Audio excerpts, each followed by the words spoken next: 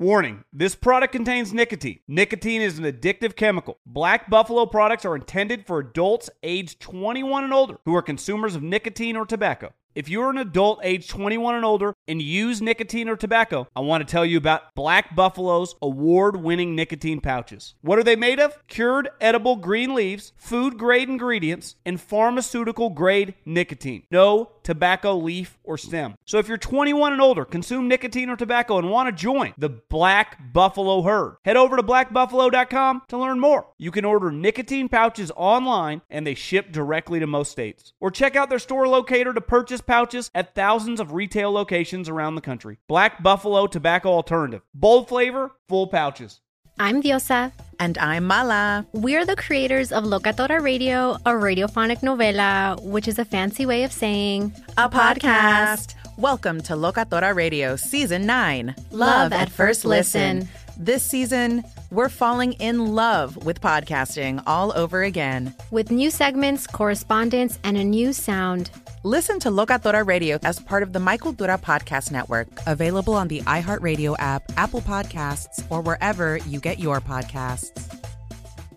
Do you love Selena? Like, really love? Whether you saw her live, saw the movie as a kid, or saw her looks all over TikTok, there's no shortage of reasons to stan the Queen of Tejano. And Stan, we do over 3 whole episodes of our podcast, Becoming an Icon.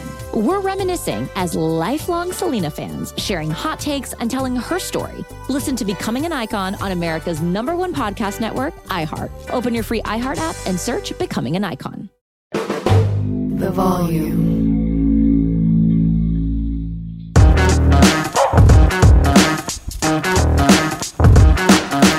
Yo, what's going on, everyone? Welcome in to a brand new episode of Snaps. And, well, it's a big boy. As within the hour, about an hour ago, we're recording this Wednesday at noon Central, January 3rd. It was just announced that LSU will be firing the entirety of its defensive staff, a purple wedding, if you will. I got the news last night. I'll explain that story. I think it's kind of interesting, but you never quite know if these things are going to come to pass or not. But it appears that it did. So a lot to get to. Aaron, what's going on, man? Feel like 10 seconds while I tweet out the link.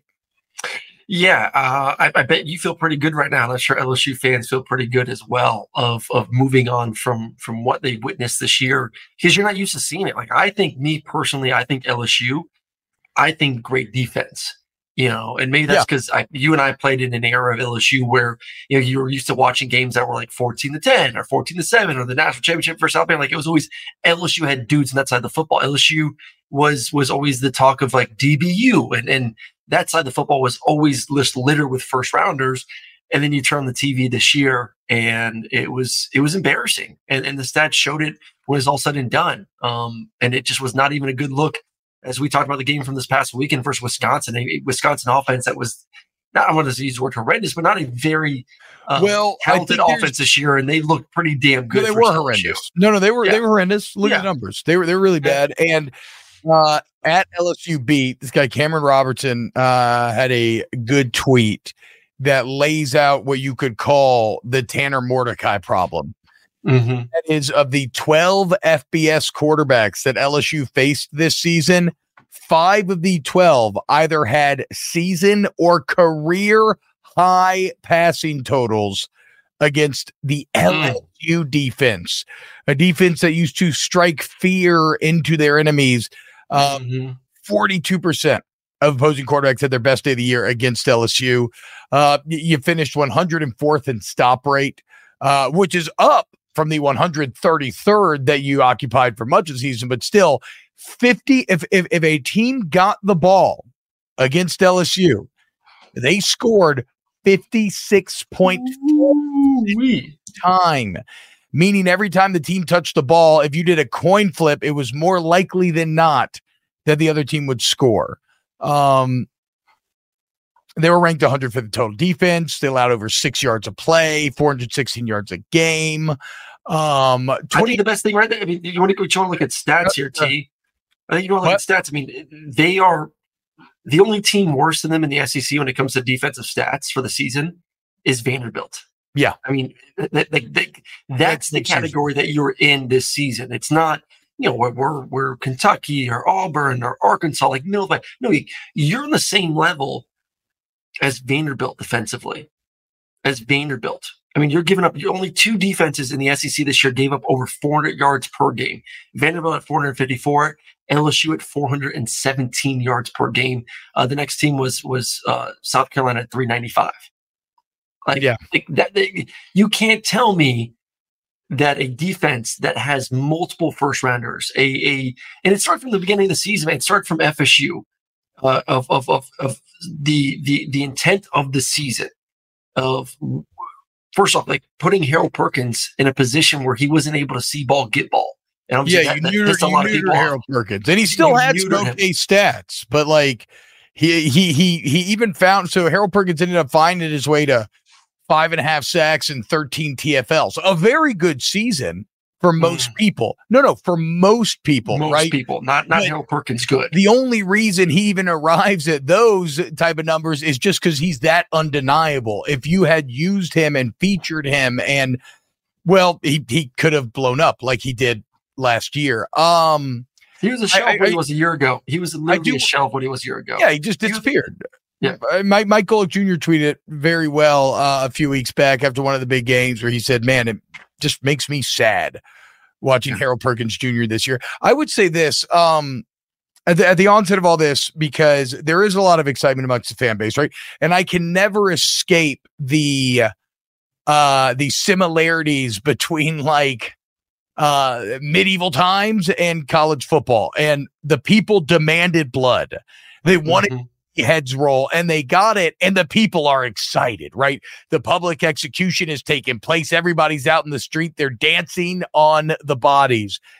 There is a human element of this that I empathize with, and I do feel very badly about, okay? Nobody wants to see anybody lose their job. These people have families. A lot of these are families that would have moved to Baton Rouge recently, and now you have kids who are having to watch other grown adults talk about their fathers in very disparaging ways. I'm just mentioning this to say that I empathize with it, and maybe even that is a bit insincere, calloused, because all this just comes with a but. And the but is that is coaching. And and especially when you accept a job at a psycho college football place. You go be an NFL position coach, you'll make great money, and nobody's going to know who the fuck you are. Cares about who the Cardinals linebackers coach is. Nobody cares about who the Saints safeties and coach is, right? But when you get in the college game and everybody's a little thrown off and a little more obsessed, you're accepting that public ridicule may come if you fail to do your job. And that is the thing, that is the other reality. The reality is, first off, when you take one of these jobs, you operate with a large profile. And the second part is, if you don't do well, you're going to lose your job.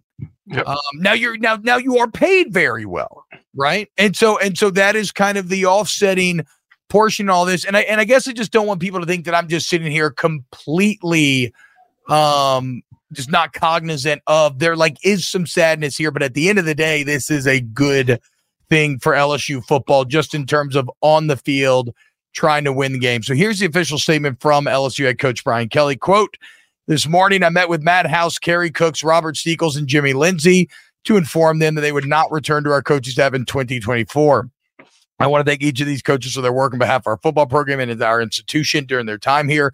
Decisions like this are always difficult. We do not make them lightly, but they are made with the best interests of our program and our student athletes in mind. Moving forward, we will continue to build a championship caliber coaching staff in support of our mission to graduate champions." So House, Cooks, Steeples, Lindsay, full purple wedding here. I think there's numerous things that would frustrate LSU fans from this season. One, obviously being in the same category as Vanderbilt, which I laid out with a lot of the stats. Two, you look at the schedule and we look at the SEC as a whole this year. It wasn't like this wasn't a very dominant offensive year this season. There wasn't a lot of elite quarterbacks. No, there wasn't a lot of elite playmakers. Like, you look at the West right now, and you look at Alabama, and you look at the fact that Alabama put 42 on you. You look at some of the other scores, throughout the season for LSU. You're like, how are those teams doing? I thought you laid out nicely too, T, where you talk about the quarterbacks having their best game of the season against LSU. So like, you weren't in the Pac-12. You weren't in some of these conferences that were, run by a bunch of elite quarterbacks. You were in as we've seen this year, a weaker SEC, a weaker offensive SEC, and you were still giving up those kind of stats. And then the trifecta for the entire thing on top of that was you wasted a Heisman Trophy winning quarterback. That's where the real anger. Yeah, that's where the real. Is that where the real anger is? Well, no. I mean, look, I think the real anger is like also objectively. Objectively, it was just so god awful as to be inexplicable, right? So, like, off just looking at the defense, it was probably bad enough to be fired. But if you're talking about what's the motivation behind raising the probably $6 million that it took to clean the entire staff, it's because you had a championship caliber offense. Like I saw some takes that LSU would have won the Natty with a better defense. Maybe that goes a step too far. What you can feel very comfortable saying, this was absolutely a national championship caliber offense. And if you had it now, if you'd had a very good defense, yeah, you would have been right there. But even if you'd had an average defense, you probably finished top 10 in the country. What's the difference between them and Washington if you had a good defense? I mean, Washington's your perfect essentially brother in this situation when it comes to comparisons here. Your sibling of you both have elite offenses. You're built with quarterbacks that are going to be drafted inside the top 10. You have two of the best receiving cores in America. I mean, those are the two best receiving cores in America. You have two of the best offensive lines in America. Washington won the Joe Moore Award. I thought LSU should have gotten it. LSU was a finalist. Your offense and defense, your offenses are identical. And I think LSU is better because they actually have a run game. They've Jaden's legs plus running backs. Like, it was a better offense in Washington. I would take LSU's offense over the Washington Huskies offense today. Yeah. All you had to do was be an average defense, which Washington was the majority of the season. That's all you had to do. Yeah, and I mean, you would have certainly beaten Ole Miss. FSU would have still been up in the air. Alabama would have still been up in the air. But again, championship relevant is the verbiage that I'm using. Look at who's back. Our boy, our resident purple and gold Washington fan, Turner Young, $5 super chat. Congrats, Jaden Daniels. I will forever make you this generation's Eric Crouch. Painting that as a Michael Penix Jr. quote. And then Turner Young, Aaron Murray finna make me cry right now. Another $5. Oh, we missed you yesterday, Turner. We'll get to Washington. Don't worry, that's coming up later. But yeah, no, because somebody else asked, wait, so everybody at 104.5 ESPN is telling me that they can, that's a local radio station that I'm on here, very plugged in LSU. And they're like, everybody's telling us that they don't have the money to make this change. So what happened? And this is where I think it gets a bit fascinating. So last night, I'm watching Killers of the Flower Moon, all 4 hours of it in one go. My family's out of town. Oof. And so much needed intermission, I get a text from my guy, a very plugged in guy, and it's like, hey, it's happening. I'm like, what? So I call him, we talk for a bit. And this is a guy who is very, very plugged in, right? And not even he learned about this until very recently.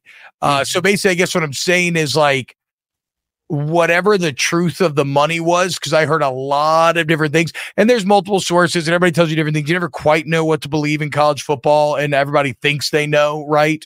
But I'd heard that they tried to get the money and weren't able to get it, blah, blah, blah. But there was, and this is how, and I'll say this for Scott Woodward, the AD, nobody knew about the Brian Kelly hire. And everybody seems to, like, it is so hard to keep a secret in this town. This is a very much a small, like, whatever you'd say, like a small village, big town sort of, like, word gets around is all I'm saying, right? And nobody knew about Kelly. There was incredible misdirection where the most plugged in people thought it was Lincoln Riley. Even people flew out to see Lincoln Riley's stuff for a meeting that never happened. But so the point is, this was pretty masterfully done in terms of getting all the ducks in a row, get the money lined up, and finding that money somewhere, but then not having anyone know that it was actually going to happen. So, was this decision from your conversation? Was this decision made pre or post bowl game? I don't know the exact timing. I don't know. I mean, it would feel like, obviously the bowl game would feel like potentially a straw that broke the camel's back, but it's such a sweeping thing and so much money had to be raised. I find it a little hard to believe that it could just be made in 2 days. Though in the post-game press conference, Kelly did talk about, now we'll do our defensive staff evaluation. So I imagine, a bit of that was they've already been doing their defensive staff evaluation. So, it was especially interesting because as I'm watching Killers of the Flower Moon, which I would recommend, by the way, very good movie, y'all. That is a movie all about kind of subterfuge and intrigue and behind the scenes betrayal. And it's got this very driving sort of suspicious soundtrack that the whole time is just thrumming and thrumming and thrumming. And then as I'm hearing about, all this maneuvering and everything that's going on and who's going to lose their job, who's going to replace, I just couldn't be struck by how devious some of this, some of college football can be and these moves that are made and the plans that are laid. And what I don't know is if they have a DC lined up already. I do feel Kenny Nichols says hire Alex Grinch. See, that's where else it's kind of funny, right? You think about all the influencing factors in a decision like this, and I think it's impossible to deny that Alex Grinch didn't factor into this decision making because you saw how much damage it's done to not just the actual wins and losses of the USC program, but to the belief in Lincoln Riley. As all of a sudden, everybody thinks Lincoln Riley sucks. Which is crazy. When he was 11-1 going to play in the Pac-12 championship, we thought he was maybe one of the best coaches in the entire country. Now we're like, is he even tier 2? So I think that played a role. In terms of what's next, I don't know about DC. I feel there is a lot of rumors again, but nothing's ever official until it's official. The prime example of this is my old man is like best friends with Ed Ogeron. Told him one year he was coming to be LSU's defensive line coach. My dad goes public with it. Told him he could. That same day, Lane Kiffin flies in a helicopter to Destin, where Coach O is on vacation, offers him multiple hundreds of thousands of dollars more, and takes him to Tennessee. So anything can change last minute.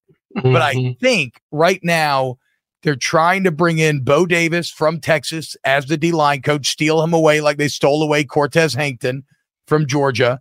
And they're trying to bring in Corey Raymond back, the godfather of DBU, to try to resuscitate some of that defensive backfield. And then in terms of DC, I'm not sure in that regard. And again, I don't know if those moves are going to go through, but that's the ideas that I've been hearing from a lot of different directions. Like that's something, it's all over Tigers. I don't think that's anything that's really blowing anybody's mind. Well, and I'll say this about the job. It is different than the USC job. Like if you had to rank one, like, okay, which one would you rather have, the Southern Cal job or the LSU job? I'm taking the LSU job all day, every day. Because it's a very attractive job. It's one of the more attractive defensive jobs in America, I would think, because of the history, because of the ability to recruit, because of the type of athlete that is in Louisiana. You and I kind of hit on the recruiting topic a little bit yesterday. I mean, they just got a 5-star flip at the defensive tackle position.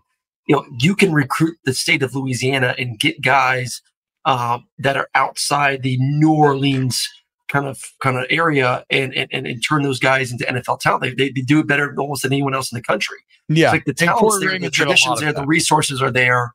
The want is there. The history is there. This is it's a sexy job, man. It's a sexy job. And they were paying Matt House $2 million. Yeah. And you have Brian Kelly as the head coach too.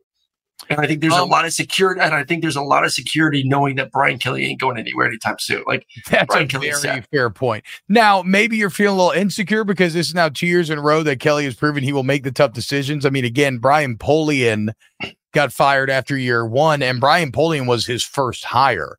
That was the hand of the king. But special teams went so awry that he moved on. So, like, he will make the tough decisions. There's a lot of talk and chat about Kelly to Michigan. Look, I think that there's a ton of hypotheticals. Michigan has their guy if Harbaugh moves on. Okay, so I was going to say a few things. First off, there's a ton of hypotheticals there. Secondly, Always remember, guys, it behooves any agent to keep their client's name in any job opening because it becomes leverage to get more money. It's why I still don't believe that A&M was going to hire Stoops, though maybe they were. Like, you always want your guy's name to be involved. And as Aaron just said, Michigan wouldn't want Brian Kelly. I think Michigan would go Sherrod Moore. All day, every day. All day, every day. I mean, he's what you've seen from the offense from Michigan, the fact that he was the head coach for the majority of the time. Game plan was a master. Yeah, he is going to be the next guy if Harbaugh does decide to move on. The question for me is, how worried is LSU heading into next season, knowing that now you have to replace both coordinators? That's a tall task, and now a conference that adds two powerhouses to it. Well, is there worry of them falling behind? Georgia, Alabama, Texas, Oklahoma, Ole Miss is rolling right now. Like, are we talking about like a middle-of-the-pack LSU team all of a sudden?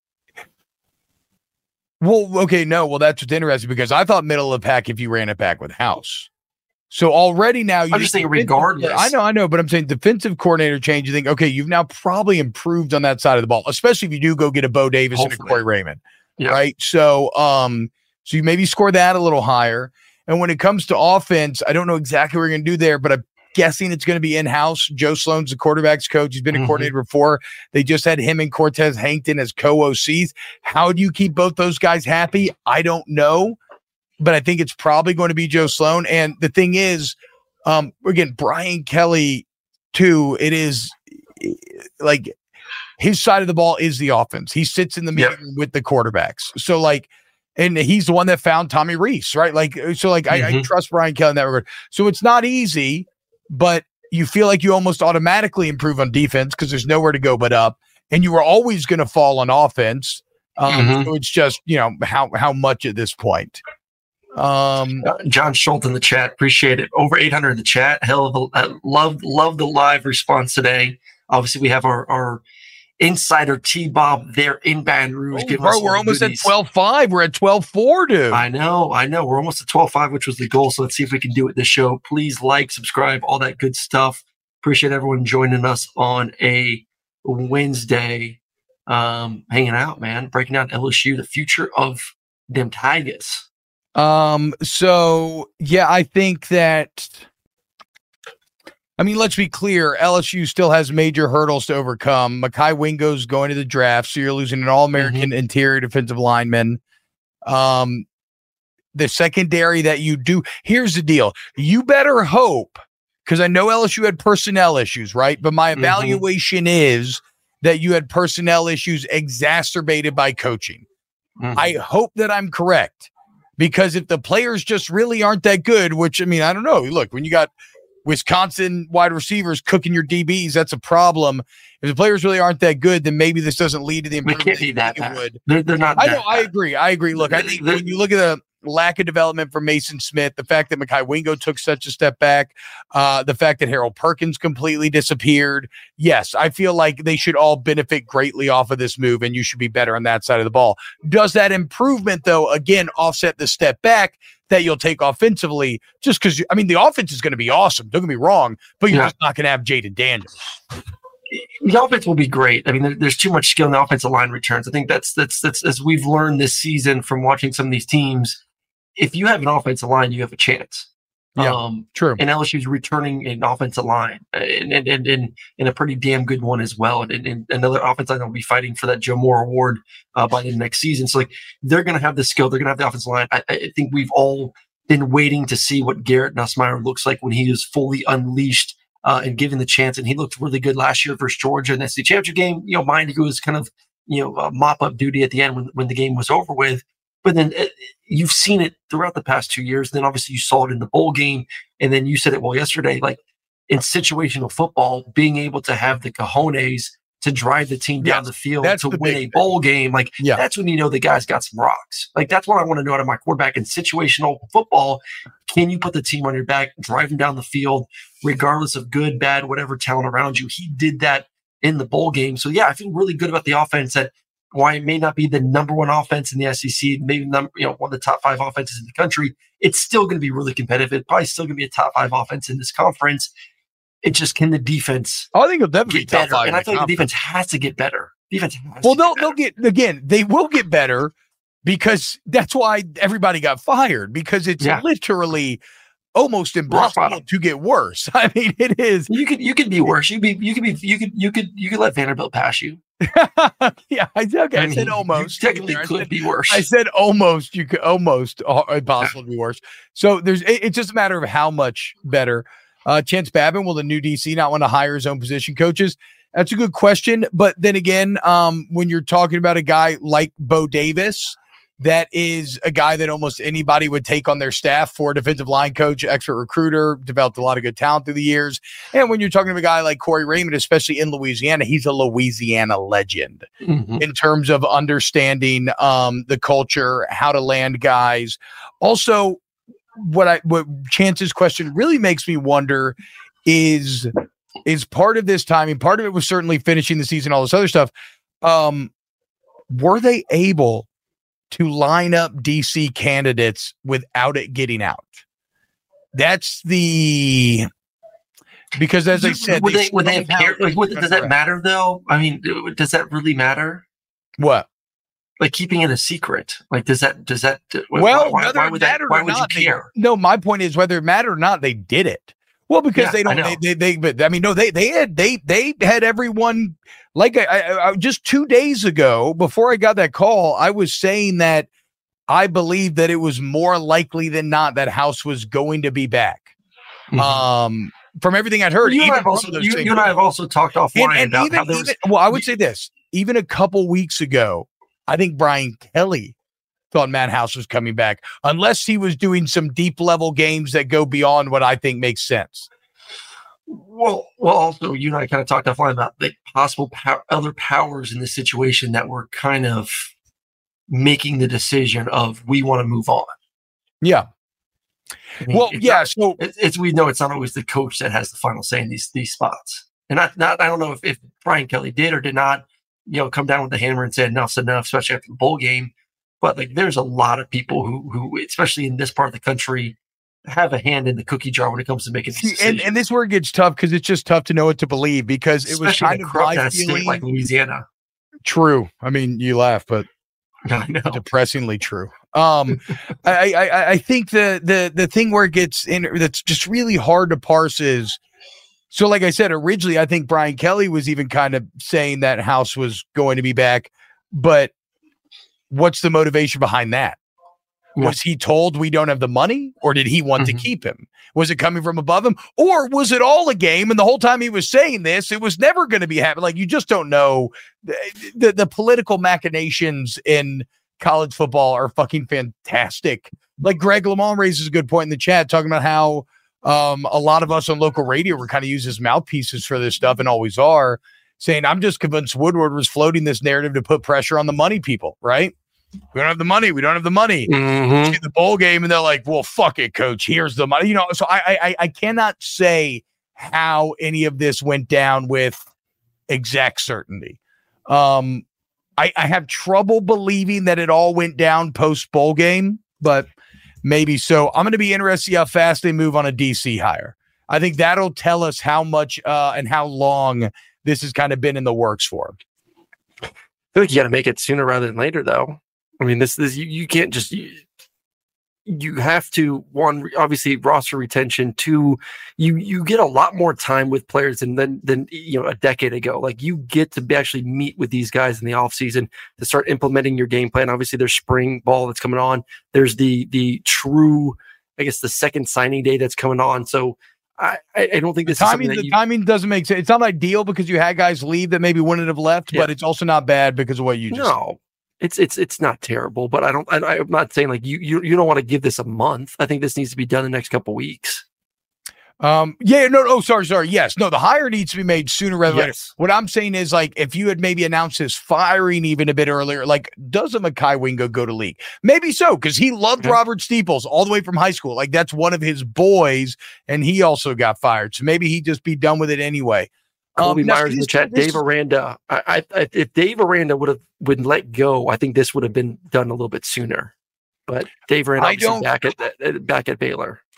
again, from what I've heard, but who knows about any of this? Yeah, and he's back at Baylor, so it doesn't matter. Yeah. But I don't know that he would have. I don't know how much appetite there was to bring Aranda back.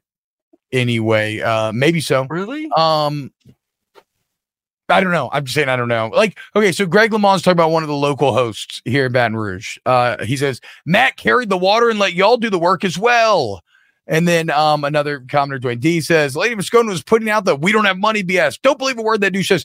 So the issue with interpreting it that way, talking about being it carrying the water or not believing a word the person says, is that makes it sound like he's in on the scheme. What's the old saying, Aaron? The only way to keep a secret, or if two people know a secret, everyone does, like something along those lines, right? Like, it's nothing that purposeful if you're in the local media. At least not if they're trying to truly keep it secret. Like the people who are telling me stuff, the people who are telling Matt stuff, they believe what they are telling you. Where the falsehoods and kind of subterfuge ends is the big question. And with Woodward and how he plays this thing, he seems to keep as tight of a circle as I have ever seen in these scenarios. So it would not surprise me at all if people who generally are in the know and have a ton of power are just being fed misleading information, knowing that it will trickle down into the media, and that's our guys that they think are good sources. And so we talk about it, and then it's like, oh, well, it was all lie. It's pretty crazy. Let me ask you this, because I said about 5-10 minutes ago that Brian Kelly, I truly believe is a top 10 coach in America. I think he's that next tier of guy that hasn't won a natty, that, you know, it's been obviously has had opportunities and has knocked on the door to be able to do that. But if it is year 4 and they do take a step back, well, this would be year 3. This is year.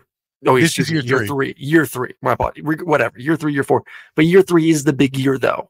Like year he's been painting it as the big year. He has been painting it as even he made the excuses to start the season. Well, yeah, he made the excuses before this season, saying like, guys, like everyone is kind of going crazy because, you know, we won the women's basketball national championship, we won the baseball national championship, like both coaches in their second season. So now all of a sudden the joke was, oh my God, football year 2 with Brian Kelly, a coach of that caliber, he's going to break through and win a natty. And he's like, guys, like pump the brakes. Like we have some major issues on defense, especially in the like he told us. We all thought he was kind of BSing, but it ended up being true. Like they weren't good on that side of the football. But this is year 3. You're having to make major changes with both OC and DC. And you're losing a Heisman winner. If you do take a major step back, say LSU 7-5 next year. Oh, that would be. I mean, have you seen their schedule? Though 7-5 seems hard to believe. So LSU schedule is interesting in that they play 10 of 12 Power 5 teams, but when you think about how you think about these teams today on January 3rd, it's not quite as intimidating as it seems on the surface. First off, thank you, William Anthony. He says 3 people can keep a secret if 2 are dead. Exactly, right? That's what I was trying to get at. But so LSU opens with the USC in Vegas. Looked way more intimidating 6 months ago, right? They don't even have a quarterback now, trying to figure it out. They have, and then I'm just going to run the big ones here. South Carolina, way down. UCLA, down. Ole Miss, okay, we'll give Ole Miss that. But it's at home. At Arkansas, at A&M, that doesn't feel like you thought it would. Alabama, obviously, but again, Alabama's at home. At Florida, Florida's way down. Then Vanderbilt, and then even home versus Oklahoma, who you would have thought was very good, but now is working an entire new offensive line, a new quarterback, and the defense continues to disappoint on the biggest stages. So I see 2 losses there.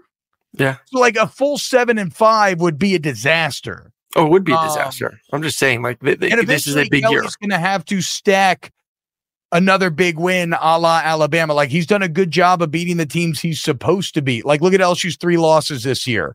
It's to top 10 teams. It's to Florida State, Ole Miss, and Alabama. There's no shame in those losses, but Kelly was brought here to start to win those games. And year 3 is going to be when people are going to want to win them. Hayden makes a really funny and crazy comment in this whole thing. What's wild is we still got 10 wins with a historically bad defense. Like, that is pretty amazing. to be that bad on one side of the football. Well, and to still get 10 wins. That's how you come up with the money to do this, because you fucking wasted the offense. Yeah. You wasted such a good offense. But how many teams could be that bad on one side of the football and still get to 10 wins? No, I agree. I agree.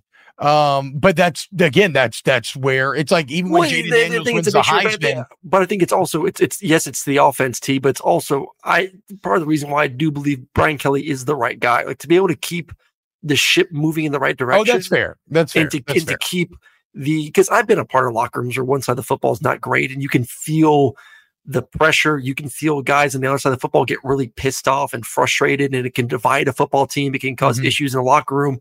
And I never really felt like that was going on in Baton Rouge. Like, I still felt like that team showed up every week and fought on both sides of the football. And obviously one side really put the other side on its back. But like, for him to be able to navigate those waters with that bad of a defense and still get the 10 wins and get a Heisman Trophy winner on offense, like, I think that does show you the caliber of coach that he is. Yeah, so I would agree. I think that most among the LSU fan base would qualify this as a very good day. Again, though, even though I do feel for those families, but football's a meritocracy, you know? And even if they had just done bad, everybody would have been brought back. It's only that it became just a disaster as to why it broke. Them Tigers. I'm trying to look at some of these comments. Anthony Mazzano's asking a bunch of questions about LSU with the respected connections he has with the coaches in high school football in Louisiana. Is there a possibility you guys could see Brian Kelly steal Lance Guidry from Miami? I don't know about recruiting well enough to say, dude. We'll see. I do. Brian Kelly has done a very good job of Louisiana recruiting, which, to be fair, is all. It's that accent. It's that accent he's got. I mean, he can really just get into a home of someone there in the swamp and just really just make him feel like he's a part of their culture. All right. I think we've said. I think that's about all to be said for now. Hey, 12-5, boy. There we go. Oh, 12-5 live during the show? Let's fucking go, dude. Hell yeah. 12.5 by the Natty. Mission accomplished. Love y'all, dude. Thank you, man. Big Red 243 says Jackson Arnold is feasting on that LSU defense next year, regardless. I'll say this. For Oklahoma. That is the last game of the season, meaning that we will know whether or not how badass Jackson Arnold is. Like, he'll at least have an entire season to try to get great and to try to get sorry, I'm distracted by the 12-5 celebration. But yeah, we'll know about Jackson Arnold there. I still like Oklahoma's odd, man. I keep talking about it. I know you Oklahoma fans fucking hate me because I talked about it last offseason, but like I just don't know what to make of him, because right when they start to make you believe they beat Texas, everything's fucking awesome. You lose to Kansas, you lose to Oklahoma State, you blow a golden opportunity to win the Big 12 in your last year there. You allow Texas to win it despite the fact you have the head-to-head. Then you lose your entire offensive line. You force Dylan Gabriel out of town. And then in the bowl game, it's not just the offense. The defense fucking sucks and loses you the game. And so I don't know what to make of Texas, Oklahoma. Even though you have a 10-2 regular season, we still have to decide whether or not we think Brian Kelly or Brent Venables is good. Gulf South 1.2K here in the chat. What's most snaps have for a live show? I want to say riding the Colorado Dion wave a couple times during this season, and maybe Ohio State, Michigan. Like we've had a couple times. I think the post SEC championship was a. No, I'm telling you, I think it was the Dion where I almost missed my game because we were doing the live show. Yeah.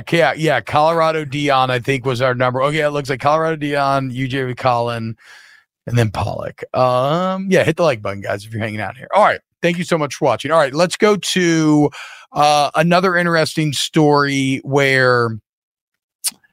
And I want to get into some of this quarterback transfer portal news. Let me bring up my Google Doc from earlier. But Ohio State, an Ohio State lineman came out and went on a podcast And when it rains, it pours for Ryan Day. He came out on this podcast and basically said they didn't practice that much for the bowl game. He said they did some light workouts, some light practices, which again, you don't want to do like a full-on another camp. No. But how he said it made it seem like their focus was kind of elsewhere. And look, we know what the calendar is, so that would kind of make sense. It's just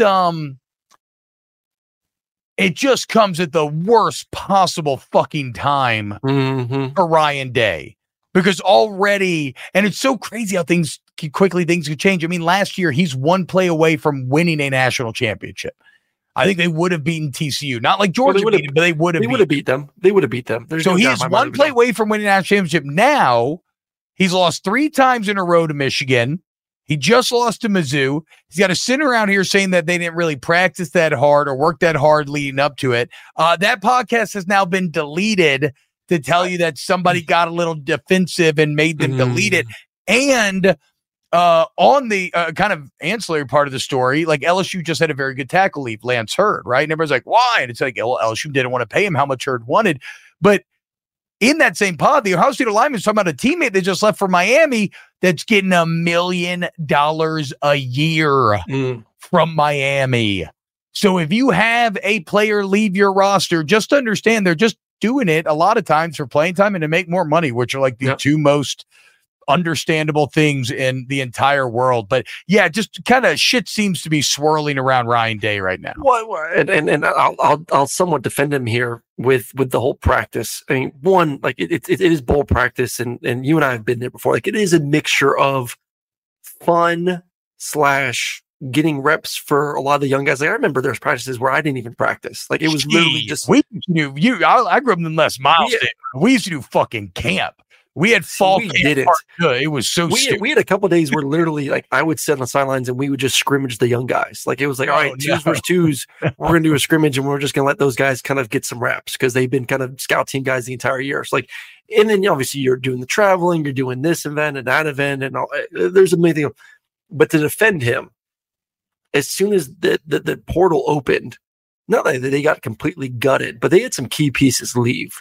Yeah, I think and then this goes to the calendar issue that you and I have talked about. Like, how easy is it to game plan and get ready for a bowl game when you're Ohio State, knowing that you're not in the playoffs, when you know that you have to go find a quarterback, when you have to go find this position, you have to go find that position, when you're trying to figure out ways in which you could be more competitive with Michigan. And you're trying to work in a new quarterback because you don't have Kyle McCord. Like, there's a lot of shit that is going on these coaches' plates right now, and a guy that lost a lot of things that especially on the offside of the football. So I get why there's some distraction, and that goes like the calendar needs to be cleaned up so these coaches can just say, okay, I have to get ready for a bowl game. I have to get ready for the playoffs, not I need to go recruit. I need to go hit the portal. I need to go figure out this, that. I have to go figure out how to get my offensive lineman $1 million because he's about to go to Miami. Like, shit like that takes away from you being able to run a very good practice. I agree. But okay, to be fair, I think you're exactly right. Like, too much is going to be made of this story. Way too much. But it will be made. You know what I'm saying? Just because people are angry. And when people are angry, any shred of information that is going to further that anger will be highlighted. See, I don't feel like Poppy says they're going to win the Big Ten. Bro, you don't think Ohio State fans are fucking angry losing to Michigan 3 years in a row? I don't feel as much anger as I did a year ago because I feel like fans knew that last year's team was better and the game was at home. I think part of the blame goes to we didn't have a good quarterback this year. I think some of that is being deflected on the quarterback situation and less. Well, they don't have a good quarterback now. Who are they going to get? What's his name from Kansas State's about to take a visit there. They need to get his ass. Are they in trouble? We just saw. Okay, so you're telling me, like, if Will Howard is your god, I'm not saying he's going to win you a national championship. It's better. Yes, it's better than what you had this year. It's better what you have on the roster right now. Will Howard significantly better than Kyle McCord? Yes. Okay. And he is significantly better than what I saw in the bowl game. Significantly better. If they don't get Will Howard, they're in trouble next year. So there is a new name that just entered the mix, although it feels like there's clear connections here. But Caden Salter from Liberty entering the transfer portal. Now, of course, Caden Salter played at Liberty for Hugh Freeze. Hugh Freeze is one of the other major brands that is stacking weapons in desperate need of a quarterback. I don't know about how Salter feels about Hugh Freeze. What I do know, if I'm Caden Salter, I can make a lot of money getting in a bidding war between USC, Ohio State, and Auburn now. Didn't we just find out that Ohio State's not paying players? Didn't we just have the discussion? No. As Hinsman kind of, I think it was more of like we're not paying $1 million to a lineman or to that player specifically. Ohio State fan players. Remember, Ryan Day did also talk about it. He said $11 million or whatever. He was quoted saying Ohio State doesn't like to play players in general, period. Which is the same shit that you Georgia fans like to claim. And then you're like, Kirby doesn't like to pay freshmen. Different. Georgia actually spent more money and a higher recruiting budget. You're going to say this is a fact. Again. They had a higher recruiting. They had a higher recruiting budget in terms of the expenses, what they spend on recruiting. This is not paying high school players. Thank you. But we would be naive to think that it doesn't extend to that. They spent more on recruiting by a wide margin than anybody else in the country. Anybody else in the entire country. Yeah, because Kirby takes a fucking helicopter everywhere. That shit ain't cheap. Yeah, I know. No, look, it fucking works, dude. Look at the results. I'm not saying you're not getting your money's worth, but don't fucking sit here. Don't fucking sit here and say that we don't want to pay players. Like Ohio State fans can't say that either. I think the quarterback situation. They just told us it takes like $7 million or $11 million to keep a roster together. I think it comes down to a lot of times when it comes, and I was like, how desperate are you? And Auburn has money, and I think Auburn, after the bowl game, also themselves realize that we need a quarterback, or it's going to be the same shit next year. And so does Ohio State. And so does USC kind of still right now. I mean, we're not as high on. I think Auburn has Auburn. I don't think you realize Auburn's got some money to spend. Oh no, I know. And I mean, shit, I don't realize they've fucking been spending it. I know. And well, and again, Hugh Freeze and Caden Salter literally were together. Now, the only way that could get problematic is like, what if Caden Salter just didn't like Hugh Freeze? Yeah. So we don't know. Or how about if Hugh Freeze just didn't like him either? I mean, there goes that way too. Like, you know him personally. Also, in terms of Caden Salter, maybe like, who's that? He threw for 3,000 yards last year, 32 touchdowns, 6 picks. He ran for 1,000 with 12 more touchdowns. Yep. He was 4th in the nation in yards per attempt, 9.92. I had one of these games. I had a Liberty game mid-year. He's talented now. Good size, good arm. I mean, he's a massive upgrade over Peyton Thorne. If you were an Auburn fan, you would be ecstatic if you landed Salter. Yes. Especially now because he has dogs to throw to. I agree. I kind of agree with Dobby. This is how Ryan Day strikes me as well. Ryan Day's the type of guy who would pay for ab and bicep implants so badly wants to be a tough dude. I mean, that feels kind of accurate. I don't know Ryan Day at all, but outside looking in, that feels. Yeah, I could see it. All right, let's talk a little national championship. But real quick before we do, let's hear from our friends at DraftKings. College football fans, the championship is here. The DraftKings Sportsbook is making sure you can throw down on the epic showdown for a shot at big bucks, as new customers can score $150 instantly in bonus bets for betting just $5 on the championship game. Okay, so if you've been putting it off, act now. Download the DraftKings Sportsbook app. Use the promo code TBOB, TBOB. You bet $5 on the championship game. Win or lose, you get $150 instantly in bonus bets. What a win with your friends at DraftKings, because it's more fun when you're in the action. Just download the DraftKings Sportsbook app, promo code TBOB. The crown is yours. Gambling problem? Call 1-800-GAMBLER or visit www.1800gambler.net. In New York, call 877-8-HOPE-NY or text HOPE-NY 467-369. In Connecticut, help is available for problem gambling. Call 888-789-7777 or visit ccpg.org. Please play responsibly. On behalf of Boot Hill Casino and Resort in Kansas, 21 plus age varies by jurisdiction. Void in Ontario. Bonus bets expire 168 hours after issuance. See DKNG.com/football for eligibility and deposit restrictions, terms, and responsible gaming resources. JLab has something for everyone with earbuds and headphones that are as versatile as you are. Perfect for calls, listening to podcasts, and working out. They are built for every single moment. JLab is proud to partner with Powerhouse College Athletics, UCLA, Duke, Gonzaga, Indiana, St. John's, TCU, Vanderbilt, Arkansas, Minnesota, San Diego State, and more.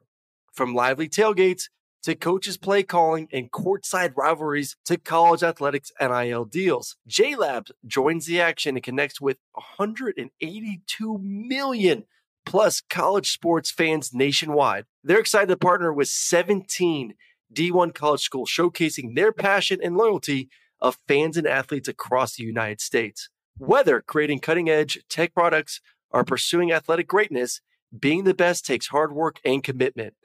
JLab is proud to partner with schools who are showcasing the hard work, perseverance, and even the championship celebrations across all college sports. Use code SNAPS25 for 25% off your order. Visit JLab.com to find your kind of tech. Warning, this product contains nicotine. Nicotine is an addictive chemical. Black Buffalo products are intended for adults aged 21 and older who are consumers of nicotine or tobacco. If you're an adult aged 21 and older and use nicotine or tobacco, I want to tell you about an American-made success story in Black Buffalo's award-winning nicotine pouches. Black Buffalo's nicotine pouches are not owned by Big Tobacco. They're an independent company proudly built right here in the USA for 21 and over adult consumers. Black Buffalo was built by dippers with decades of smokeless tobacco use. They believed the market wanted tobacco alternative nicotine products that offered the best of both worlds. Bold flavor, full pouches. What are they made of? It's pretty simple. Cured edible green leaves, food-grade ingredients, and pharmaceutical-grade nicotine. Most importantly, there's no tobacco leaf or stem. All proudly made right here in the USA. So if you're 21 and older, consume nicotine or tobacco, and want to join the Black Buffalo herd, head over to blackbuffalo.com to learn more. You can order nicotine pouches online, and they ship directly to most states. Or check out the store locator to purchase pouches at thousands of retail locations around the country. Black Buffalo Tobacco Alternative. Bold flavor, full pouches. Do you love Selena? Like, really love? Whether you saw her live, saw the movie as a kid, or saw her looks all over TikTok, there's no shortage of reasons to stan the Queen of Tejano. And Stan, we do over 3 whole episodes of our podcast, Becoming an Icon. We're reminiscing as lifelong Selena fans, sharing hot takes and telling her story. Listen to Becoming an Icon on America's #1 podcast network, iHeart. Open your free iHeart app and search Becoming an Icon.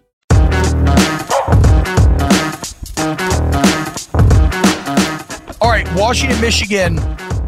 I've been thinking about this team a lot, or this game a lot, Aaron. And tomorrow we're going to really break down the game in terms of who we think is going to win. Although after this morning, I'm starting to lean back towards Washington. I'm starting to lean back towards Michigan all of a sudden. After you are? Morning. Yeah.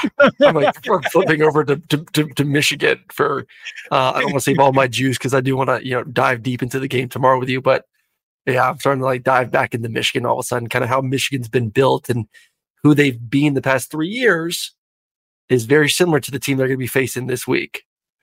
So what I love about both of these teams, though, Aaron, and I wonder if we'll see this more in this new era where things are a bit more mercenary. Mm-hmm. But these are two teams where the whole is greater than the sum of their parts.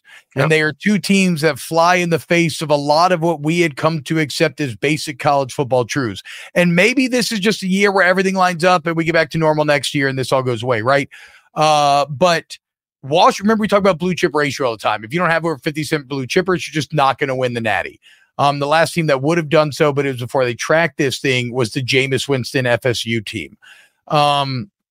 Washington does not have 50%, not even close. So if they win, that would really break that apart. Even Michigan, I think, barely breaks the threshold at 50%, much less than a lot of the teams they finished ahead of. And what I love about Washington, even then, now Michigan doesn't represent this much, is they kind of fly in the face of analytics. Mm-hmm. Like all the number, like ESPN's FPI or whatever gave Texas like a 74% chance of winning last game or something. Like Vegas is consistently telling you this Washington team shouldn't be good enough. They should lose. And yet because of the human element, because of the concept of team, where football is still the ultimate team game, because of intangibles, because of situational toughness. Both these teams now find themselves in the national championship. And this year, college football, they are clearly the best teams. Their resumes are unassailable. Washington's resume, the Pac-12 was the second best conference this year. They beat the top 5 finishers in the Pac-12. And just beat the Big 12 champ and really controlled the game. Like Texas should not have had a chance to win. Well, that was the worry part of watching that game, was like the fact that it felt like Washington was kicking ass, yet it was tied up. You're like, that doesn't feel good. Well, not just that. I mean, like they never had a lead, Texas, right? No. Like Texas literally, if Dylan Johnson hadn't gotten hurt, Texas literally should not have even had the opportunity, save for maybe a 12-second Hail Mary to try to win, right? So that's a proven Washington team. You look at Michigan, and though much of the schedule was easy, finishing Ohio State, Penn State, and now, of course, Alabama proves beyond a shadow. So two unassailable participants in this natty that fly in the face of a lot of what we had accepted as the only way to success in college football. And that makes me very excited.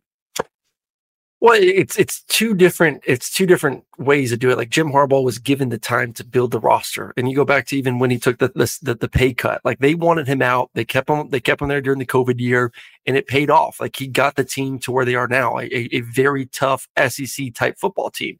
Kalen DeBoer is just an incredible coach. Like we've been over the stats before. Like you look at his record, from previous coaching stops. Yeah, they might have been at lower leagues. He knows how to win football games. And then you pair that with, and I know a lot of people make fun of this, but with a veteran quarterback who's played a lot of football.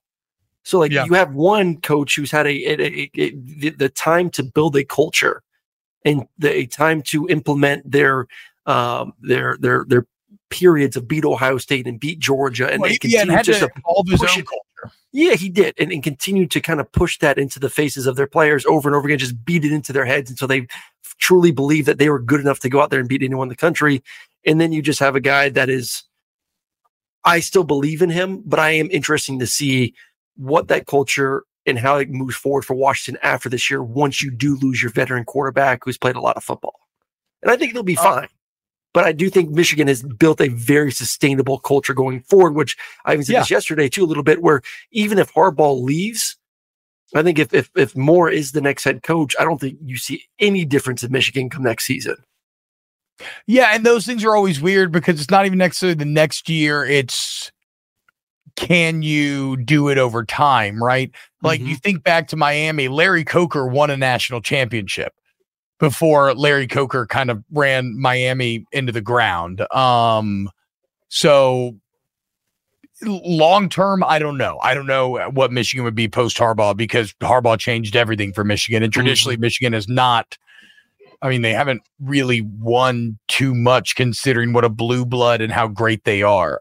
So I don't know how confident I am in Michigan without Harbaugh going forward. But in the immediate future, yes. I'm just talking about like, can they sustain over time in the way that I think they would if Harbaugh remained.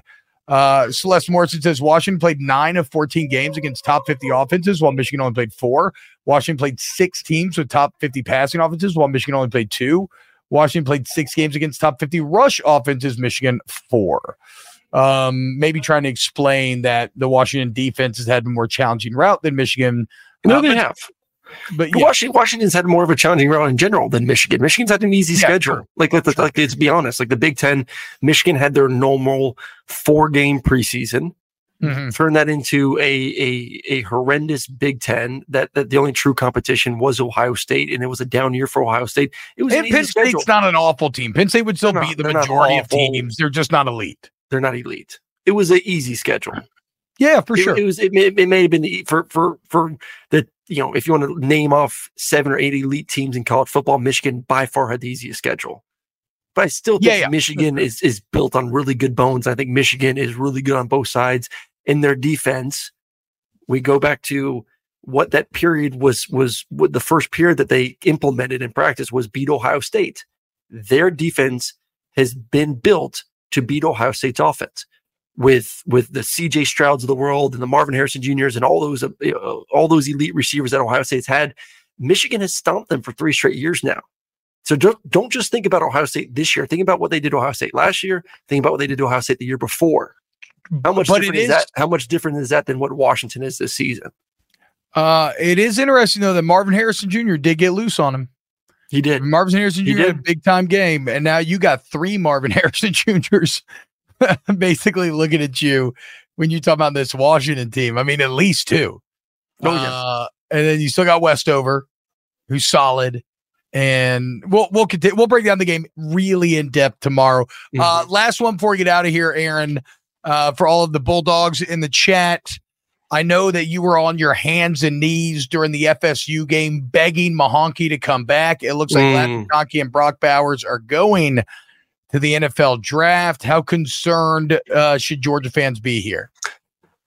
I mean, you lose maybe the best player in college football, or one of the most dynamic players in college football. It's like that. It hurts. Like, let's be honest with ourselves. Like, yeah, like Georgia has other really good tight ends. You know, you saw what Oscar Delp looked like. You've seen him for the entire season. I'm still really bullish on Lawson Lucky. I think he's a young freshman who's injured most of the season. He's going to be really talented. You have young, very, very, very, a lot of potential at that position. So, like, is it a massive downgrade? No. But is it a downgrade from Brock Bowers? Yeah, it's a little bit. And those guys have some big shoes to fill. McConkey, I love McConkey, but he didn't play most of the season. So you kind of got a feel for what those skill guys are going to be like anyways this year. So I would have loved to see him come back. And I think it might have benefited from him coming back to have a full season healthy, because I do think he's a premier receiver in the SEC. But yeah, you saw what Georgia was without him for 80% of the season. I mean, they got other guys. They hit the portal well. They got some other guys coming in. You got the white boy from Vanderbilt that, you know, hopefully wears his number and looks like McConkey out there in the slot again. Dwayne D says, very concerned for Georgia. They actually have a schedule with a pulse next year. It's true. I don't know who needs to hear this, but I think Georgia's probably going to be fine. Yeah. You know, like, I don't. My question is, when the fuck are y'all going to let Oscar Delp be Oscar Delp? Oscar Delp breathes, and the announcer's like, whoa, his best Brock Bowers impression. Look at that. Never. Oh, my God, he's doing his best Brock. I think I even saw you tweeting some of that, Mr. Aaron Murray. I'm saying he's never going to get past that. What? You're never going to let Delp be Delp. You are following up the greatest tight end in Georgia history, one of the best tight ends ever to play college football. You will consistently be compared to him because his game is very similar to Brock's. Like, he does like an incredible one-handed catch, and like, what a catch by Bowers. Yeah. I mean, unbelievable, dude. Just reminds me of Brock. Like, what? No, just honor that man, dude. All right. We love you so much. Thank you all so much for being here. Yeah, 12-5. That's awesome, guys. Thank you. Goals accomplished. Pop the bottles. I just got a real nice bottle of whiskey right here. I'm going to get into. Because my family's out of town. All I'm doing is watching movies, playing WoW, and drinking. It's awesome. It's like my ideal life. Not really, but for a couple days, yes. I'm T-Bob Abear. He's Aaron Murray. We got a ton of great content coming up through the National Championship into the offseason. We do the show year round, by the way, guys. So hit the like button, sub to the channel, and yeah, we love you. We'll see you tomorrow for more snaps. The volume. I'm Diosa. And I'm Mala. We're the creators of Locatora Radio, a radiophonic novela, which is a fancy way of saying a podcast. Welcome to Locatora Radio Season 9. Love at First Listen. This season, we're falling in love with podcasting all over again. With new segments, correspondence, and a new sound. Listen to Locatora Radio as part of the Michael Dura Podcast Network. Available on the iHeartRadio app, Apple Podcasts, or wherever you get your podcasts. Do you love Selena? Like, really love? Whether you saw her live, saw the movie as a kid, or saw her looks all over TikTok, there's no shortage of reasons to stan the Queen of Tejano. And Stan, we do over 3 whole episodes of our podcast, Becoming an Icon. We're reminiscing as lifelong Selena fans, sharing hot takes and telling her story. Listen to Becoming an Icon on America's #1 podcast network, iHeart. Open your free iHeart app and search Becoming an Icon. More Than a Movie is back with Season 2. I'm your host, Alex Fumero, and each week I'm going to talk to the people behind your favorite movies. From The Godfather, Andy Garcia. He has the smarts of Vito, the temper of Sonny, the warmth of Fredo, and the coldness of Michael. To the legend behind La Bamba, Lou Diamond Phillips. When I walked in, I didn't think I had a shot at Richie because John Stamos' picture was already up on the wall. Listen to More Than a Movie on the iHeartRadio app, Apple Podcasts, or wherever you get your podcasts.